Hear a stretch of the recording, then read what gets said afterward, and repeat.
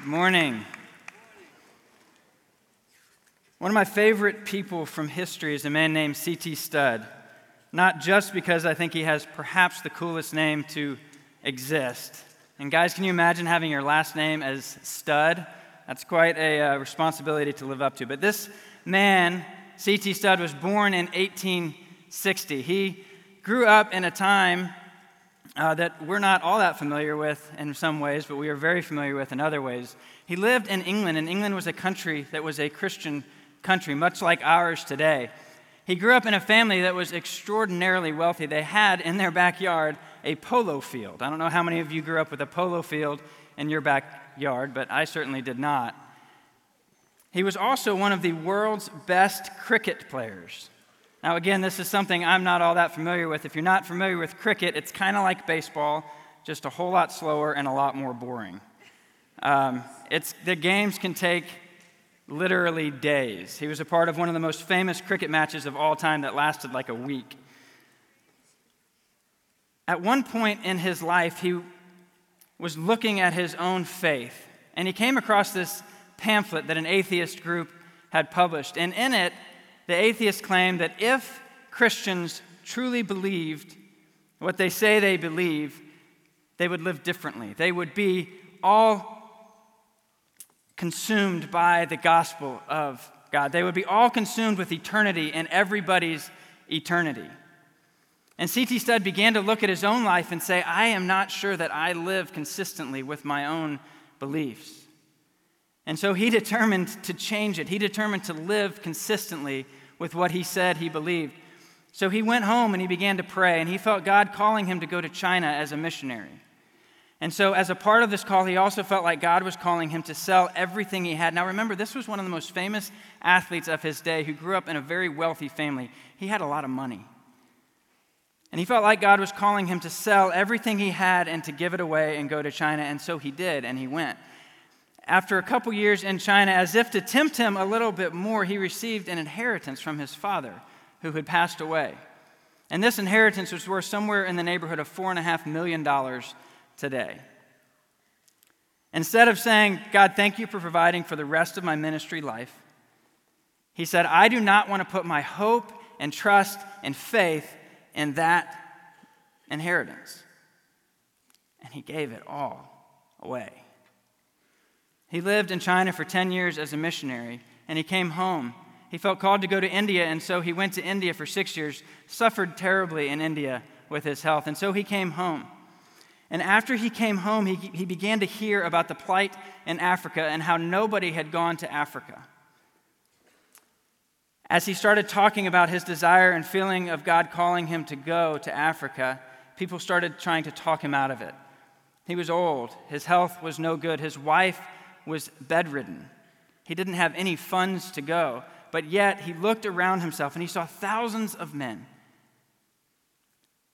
having heard about gold being found in the Congo, going to Africa in search of gold. And he said this of those men. He said, if such men hear so loudly the call of gold and obey it, can it be that the ears of Christ's soldiers are deaf to the call of God and the cries of the dying souls of men? Are gamblers for gold so many, and gamblers for God so few?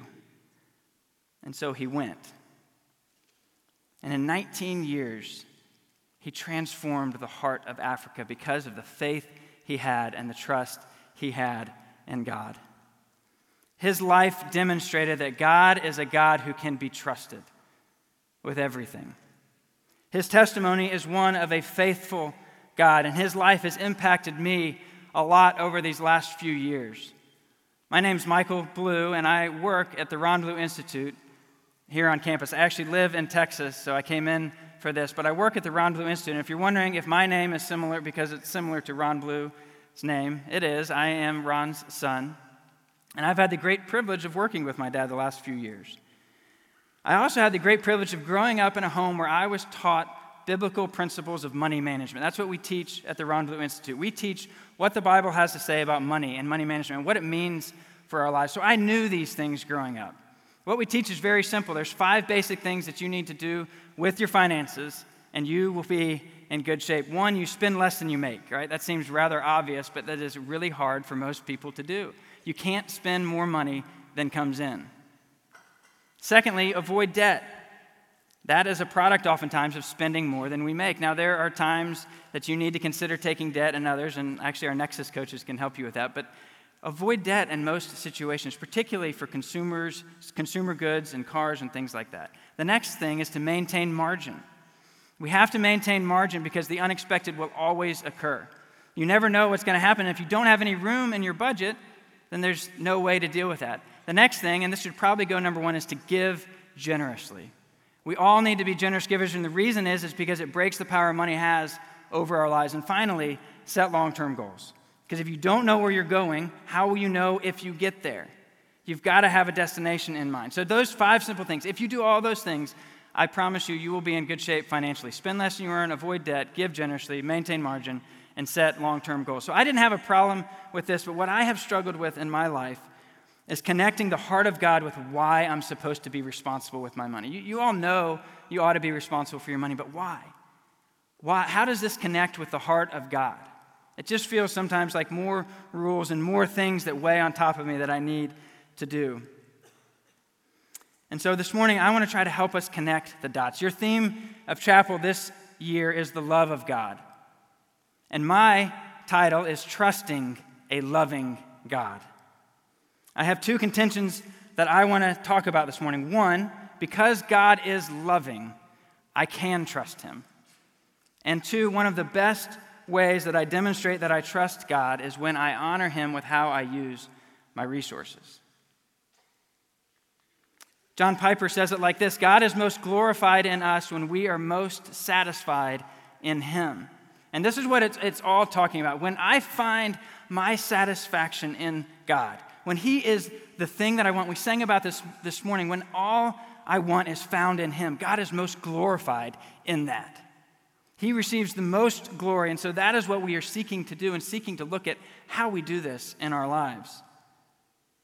When I believe that he is actually loving, when I believe that he is actually trustworthy, and then live in that way, that's when my heart is connected with God's heart. C.T. Studd understood this. He understood that his life didn't match up, and he determined to make a change. And so let's talk about our first point. Because God is loving, I can trust him. I want to tell 2 stories. And these are stories that most of you are probably familiar with from the Bible. The first one comes out of Mark chapter 10.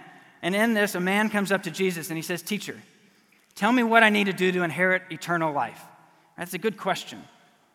And Jesus looks at him and he says, "Well, follow the commandments." And he's like, "Okay, good, I've done those things." And then it says in verse 21, "And Jesus, looking at him, loved him and said to him, 'You lack one thing. Go, sell all that you have and give to the poor, and you will have treasure in heaven, and come follow me.' Disheartened by the saying, he went away sorrowful, for he had great possessions." So that is our first guy. Now, I want to tell a second story, and I want you to begin asking yourself the question, which guy would I rather be? This second man is walking along, and he discovers a treasure in a field. And he opens up the treasure, and he looks inside, and it is more wealth than he has ever seen before in his life. And so quickly, he covers it up, and he buries it again. And he goes to the owner of that field, and he says, "How much to buy your field?" And the owner tells him, and so he goes home and realizes it's going to cost him everything that he has to buy that field. But he knows about the treasure. So he sells it all, and it says, in his joy, he sells it all. And he goes and he buys that field. So who would you rather be? Would you rather be the rich man, or would you rather be the man who bought the field? I mean, even the language of the text points us towards wanting to be the guy with the field. It says, in his joy, versus this guy was sorrowful. The rich man was sorrowful. He was disheartened. But I want to propose to you all this morning that these stories are identical stories. There is no difference between them. Both stories, the man is seeking eternity. In both stories, the cost of eternity is everything that they have. Yet, when I hear the story of the rich man, oftentimes, I look at it and I think, man, that is harsh. I tend to look at him, I feel sorry for him. I'm like, Jesus, that was a big ask of that guy. How in the world could you ask him to sell it all? He had a lot. So why is it that and I'm assuming many of you do as well, why is it that you feel sorry for this rich man? Why do we feel sorry for him in this call? Why would a loving God ask this man to sell everything that he has? Was he just trying to test him? Maybe prove a point? Maybe Jesus was just tired of people asking questions, tired of people just following him and pretending to really love him. So he just wanted to prove a point. But I think the understanding of this story turns on the phrase at the beginning of it, where it says, "And Jesus, looking at him, loved him." That was before he gave the command to this man. And since God loves him, since God loves this guy, it implies that what he told him to do was best for him. Right? If you love somebody and you tell them to do something, you're going to tell them to do something that is good for them and best for them. When I punish my children or I talk to my kids and I tell them to do something they don't want to do, but I know that it will develop something in them or it will make them into the person I'm trying to help them become, it's because I love them. I have a deep love for him. Jesus knew he had something better for this man. That's what a loving God does. He says, I have something better than your things. Let's think about for a second the love of God. I know that you guys have probably heard it a lot, but I just want to sit and wonder for a second. God, the one who created the universe. Think about how vast the universe is. It stretches beyond what any of us will ever lay eyes on. We can barely see part of our solar system. This God who made all of that and who sits outside of it and above it and holds it all together, understood that we were in desperate need of help and a Savior. And so he himself became man, right? Not just any man, but a poor and a reviled man who had no place to lay his head. This is the love of God, and he lived the life that we could not live and needed to live. And he died the death that we deserved to die because of his great love for us. That is the type of love that he has for us. And we cannot forget that.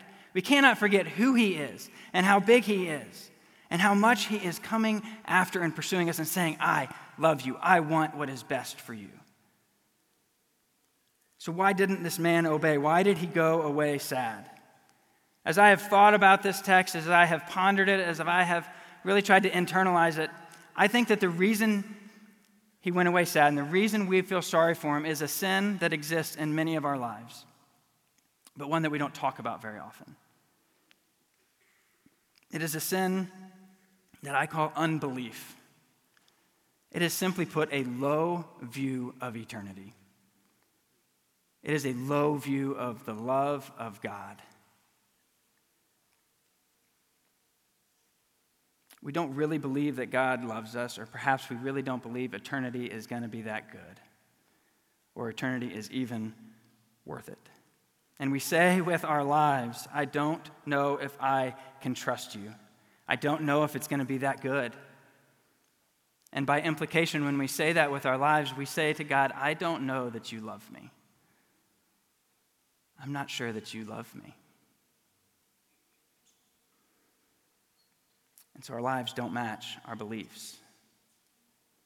I've seen this in my own life. And this is probably why this message is personal to me. About 6 years ago, my wife and I, we have 3 boys, so at the time they were 7, 5, and 3. And 2, I'm sorry. And I was a lawyer practicing law. I had practiced for a while, and I had a job opportunity with the International Justice Mission. It's an organization that goes and fights systemic abuse of power, whether it's human trafficking or police abuse of power or land grabbing. And so I had an opportunity to go work with the International Justice Mission in Nairobi, Kenya. God was opening door after door after door. We could spend some time, and I could tell you the story, but miraculously, we sold our house. I mean, it was just amazing stories. God kept opening doors. He kept confirming, this is what I have for you. And so as we began to plan, as we began to figure out where we would live, as we began to think of where we'd put our kids in school, it just got to the point where we looked at it and we said, this is hard. This is too hard. And so we didn't go. And as I as I have looked at that in my own life, if I have looked at afterwards, I felt convicted just a few weeks after that I had disobeyed God. And when I asked why was it that I had such a hard time walking in it, I came to the conclusions because I didn't trust God.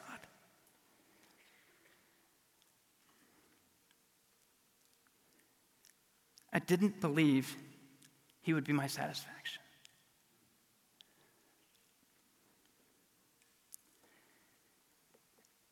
You know, the thing about belief is it's going to be costly. You look at the calls of God, you look at when he says, follow me, it always seems costly. And what I mean by this is it will always make you uncomfortable. And that is because there are idols in your life and in my life that need to be rooted out. They need to be torn out of our lives. And when we trust God, we are taking these steps that tear these idols out, and that is painful, and it looks costly, and it feels costly, and it seems like I don't know if I can stand up and bear the weight of this cost. But belief is more than just a simple mental assent. It's not just saying, I know you are God. I know that you're God. James 2:19 tells us that even the devil believes that. Not only that, he believes it and he shudders at it. Which in my own life, at times, I am fearful that I don't even have that much belief.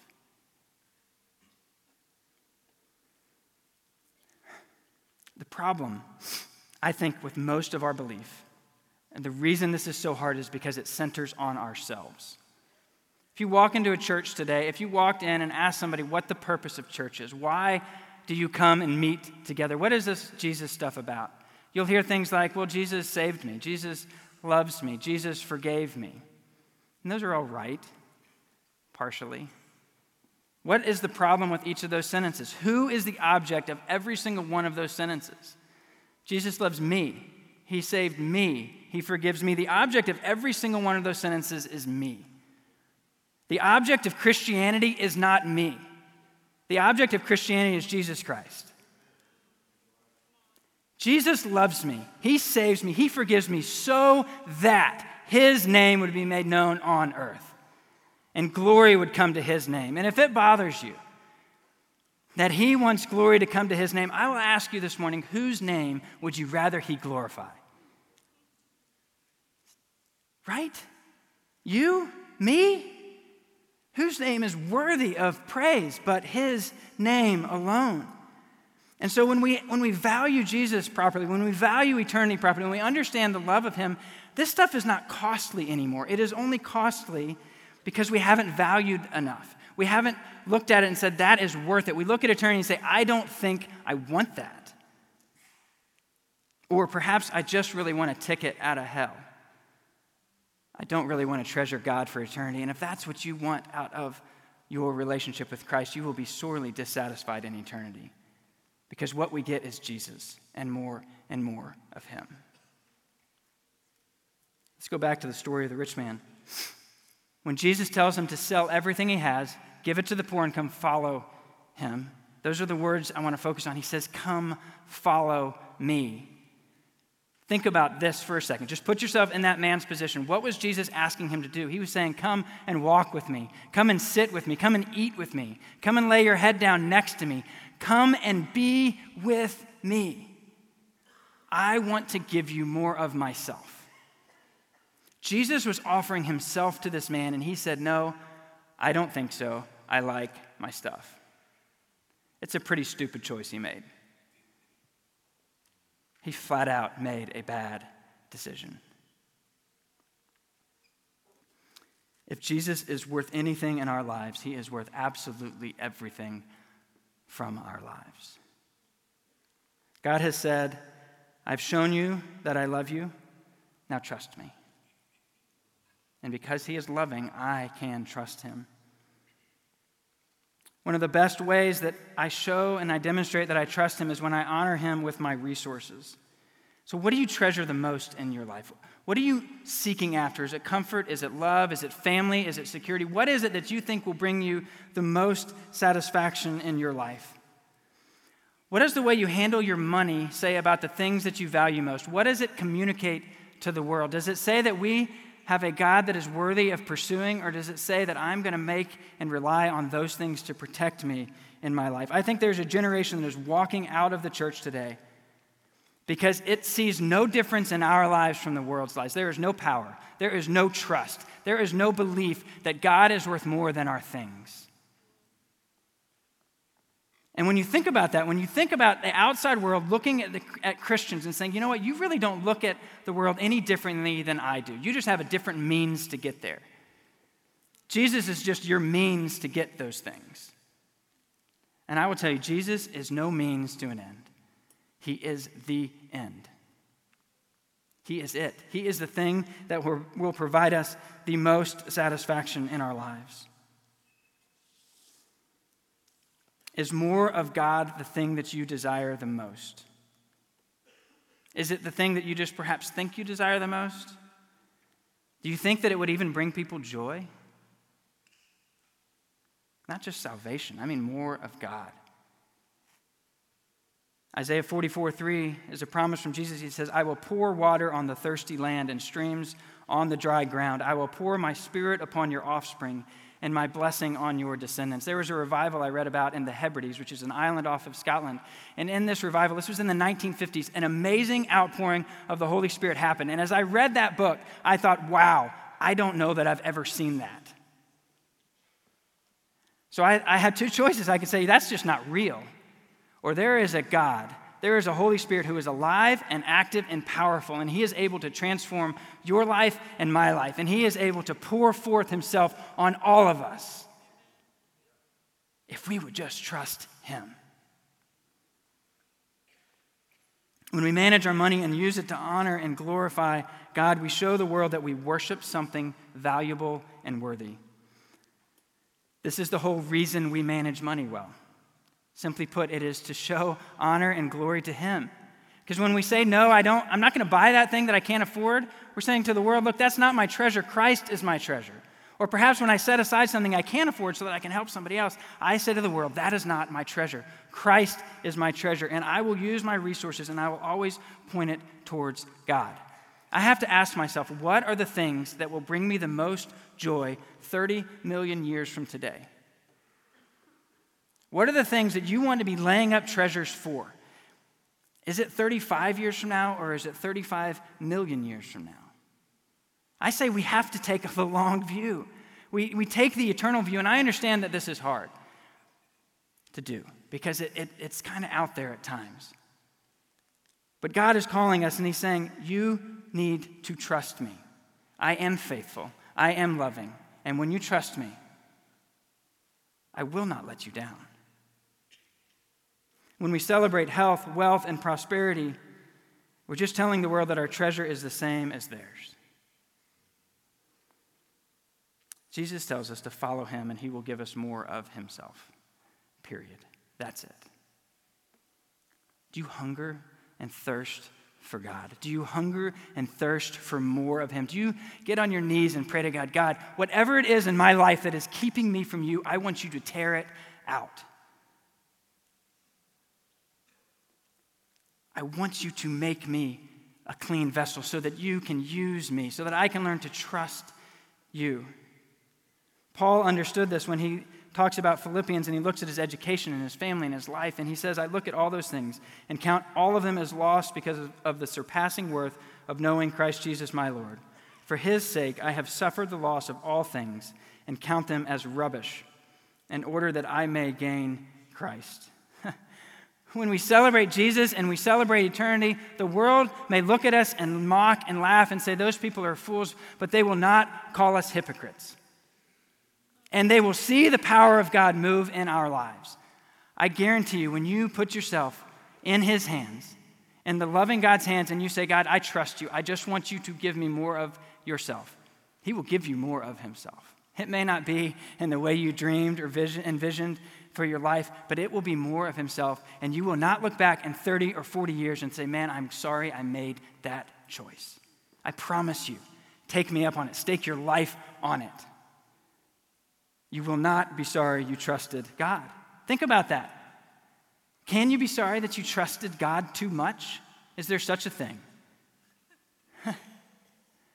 I don't think that there is. And because God is loving, I'm going to say it again, I can trust him. C.T. Studd understood this, and he lived a way that many people would look at and say, that's crazy. And I don't think all of us are called to sell everything and go to Africa. That can seem really intimidating. But what we are called to do is to trust him. And we start little. C.T. Studd didn't start there. He started with little things in his life in England, and he learned to trust God. Jim Elliot says it this: I pushed back the boundaries of my faith one more step. That is what we do. We push back the boundaries of our faith one more step as we trust him more and more and more. The man who sold everything to buy the treasure in his field said that he did it in his joy. In his joy. This is not a legalistic call that you need to start checking some boxes. This is about finding joy. This is about finding satisfaction. God is most glorified in us when we are most satisfied in him. And that is where we find our greatest joy. This isn't just, you got to do these things or you're not really a good Christian. This is a call to find out how much and how big God's love is for us. Because he is loving, you can trust him. C.T. Studd said this. I'll close with these two quotes. He said, while here in the saddle, I intend to ride and get others to ride and not be carried to heaven on a flowery bed of ease. Let's do one thing or the other. This is the choice before us this morning. Let's do one thing or the other. Either eat and drink, for tomorrow we die, or let us gamble with life and death and our all for our Lord Jesus Christ. After living that life and forsaking all of those things, all of those earthly pleasures, C.T. Studd lay in his bed dying, and his last words over and over and over were, hallelujah, hallelujah, hallelujah. He had sought the face of God. God had made his face to shine upon him. He had gotten more of God, and that is what he offers us this morning. And do you trust him enough? Do you trust him enough to begin living your life consistently with your beliefs? I have struggled to try to do this, and I will continue to struggle, and I am far from perfect at it, but I would encourage you to come along the journey. It is absolutely worth it. There's more joy to be found in just laying yourself at his feet and saying, I just want more of you. And that is where we find the most satisfaction. Simply put, he wants to give you more of himself. Sometimes the call may feel costly, but his promise is always more of himself. Will you let him give you more of himself? Let me close our time in prayer.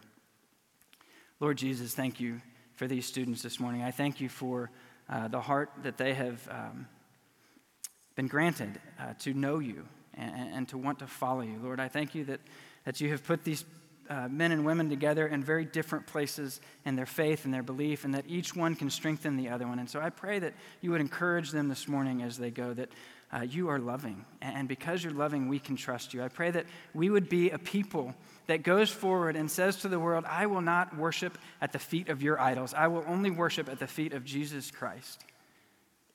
And I pray that you would fill us with more of yourself, and you would make us your total satisfaction, and you would make it so that we can come back and we say, I staked my life on the claim of Jesus Christ, and I have never been disappointed since. Lord, may it be so with us. I pray that you would be gracious to us and bless us and make your face to shine upon us as we go. In Jesus' name I pray. Amen. Thank you. You're dismissed.